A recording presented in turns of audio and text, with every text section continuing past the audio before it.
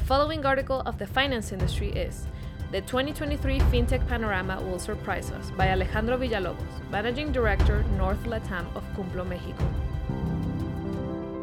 Only 13 years have passed since PayPal arrived in Mexico, an event that could be considered as the first contact of the fintech companies with the Mexican market. But today, we're talking about a solid ecosystem with proven effectiveness and potential growth that still has much to give in what remains of this decade. Mexico occupies a very important place for the development of and investment in fintech. It is already the second most attractive market for this industry in Latin America, a region that in 2021 attracted the impressive amount of $693 million in investment through venture capital, according to a study by the IDB and Finovista. By the end of next year, the trends will be focused on a more organic coexistence between traditional banking and startups of digital financial solutions. Therefore, we're not surprised that the main banks have already started making announcements related to the topic. However, not everything will be opportunities and good news. The Fintech Panorama in Mexico in 2023 will also bring decisive moments that we need to understand due to the consequences that they could have on the future of the industry. These are, from a particular perspective, the points that will define the fintech sector in 2023. Regulatory changes. Since 2018, Mexico has made significant progress in terms of regulation for this type of financial entity by establishing the Fintech Law. Today, we know that the National Banking and Securities Commission is considering proposing some important changes with the aim of updating the regulatory framework for fintech companies operating in Mexico. From the outset, changes would be sought in the terms and the procedure in which fintechs submit their regulatory reports, financial statements, and other financial information to the Commission. The great challenge for these modifications will be that the renewed fintech law is not more restrictive than regulations, which would slow the growth capacity of these entities and the possibility of having an increasingly dynamic, diverse, and attractive offer for all types of banking products, from personal and mortgage loans to the best alternatives for SMEs that are considered unattractive for traditional banking.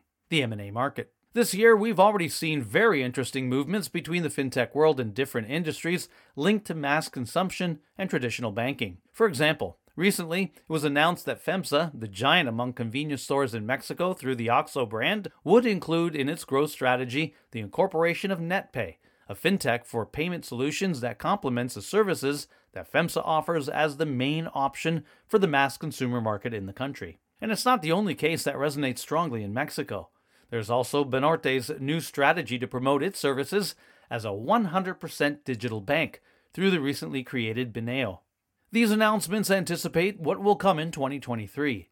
Many more banking options and digital financial solutions to cater to an audience that has received competitors, such as Nubank or Covalto, with singular optimism. What should concern us?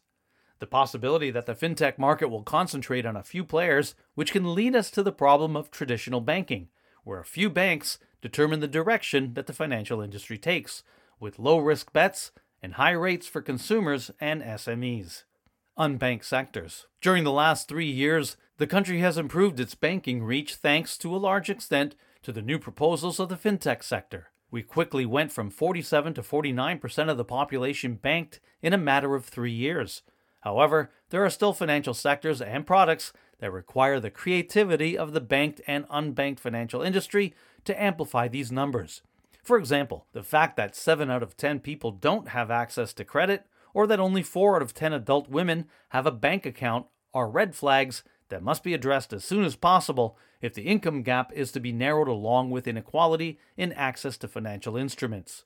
SMEs also need more options outside of traditional banking. At Cumplo, we've identified a tendency to seek financing under diversified instruments, such as factoring.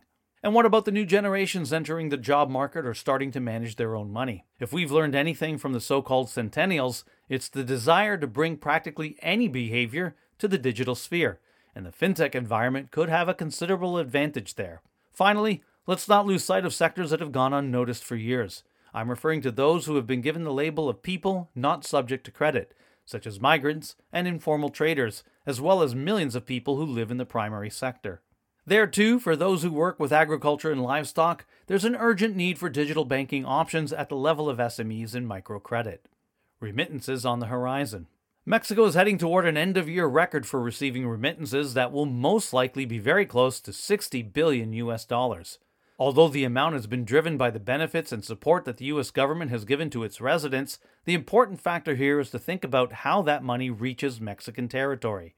Fintechs have provided new options for Mexican families, with platforms that considerably reduce the interest charged by the most conventional companies in the remittance sector and expand portfolios in terms of currency possession. Bitso, for example, has highlighted that during the first half of this year, it processed about $1 billion in cryptocurrencies for remittances. The projection for this platform is that it will reach $4 billion US dollar remittances processed by 2023. Not bad. If this item has historically had few alternatives, it's due to the restrictions and high rates for users. However, with the digitization of money, the most important thing now is to evangelize about the benefits that fintech offers the economy of millions of people. What awaits us is a year of great changes in the non-banking financial sector and a great opportunity to integrate fintech into the country's economic development landscape. Can we take advantage of it to its full potential?